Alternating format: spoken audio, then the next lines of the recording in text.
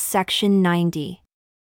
A revelation given at Kirtland, Ohio, March 8, 1833, through Joseph Smith, Jr. A commandment given unto Joseph, saying, Thus says the Lord, Verily, verily I say unto you, my son, your sins are forgiven you according to your petition, for your prayers and the prayers of your brethren have come up unto my ears. Therefore, you are blessed from henceforth that bear the keys of the kingdom given unto you, which kingdom is coming forth for the last time. Verily I say unto you, the keys of this kingdom shall never be taken from you while you are in the world, neither in the world to come.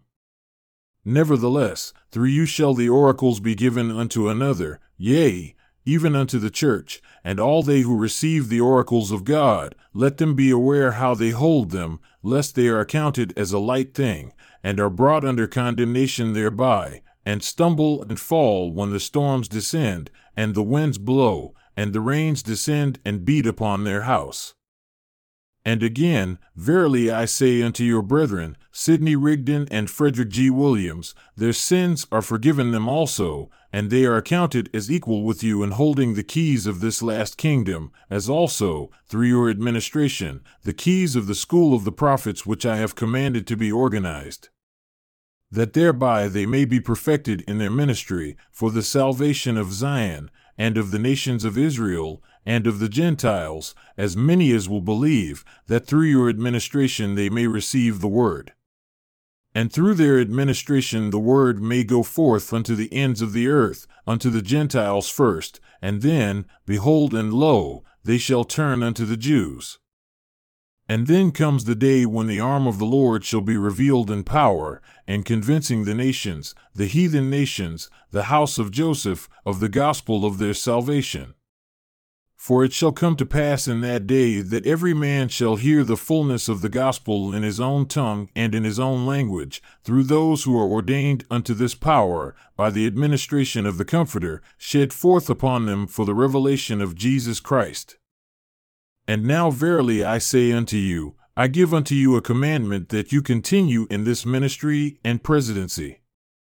And when you have finished the translation of the prophets, you shall from thenceforth preside over the affairs of the church and the school, and from time to time, as shall be manifest by the Comforter, receive revelations to unfold the mysteries of the kingdom, and set in order the churches, and study, and learn, and become acquainted with all good books, and with languages, tongues, and people, etc. And this shall be your business and mission in all your lives, to preside in council, and set in order all the affairs of this church and kingdom.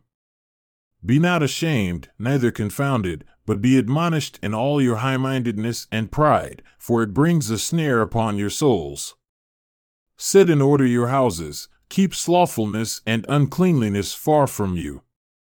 Now verily I say unto you, let there be a place provided, as soon as it is possible, for the family of your counselor and scribe, even Frederick.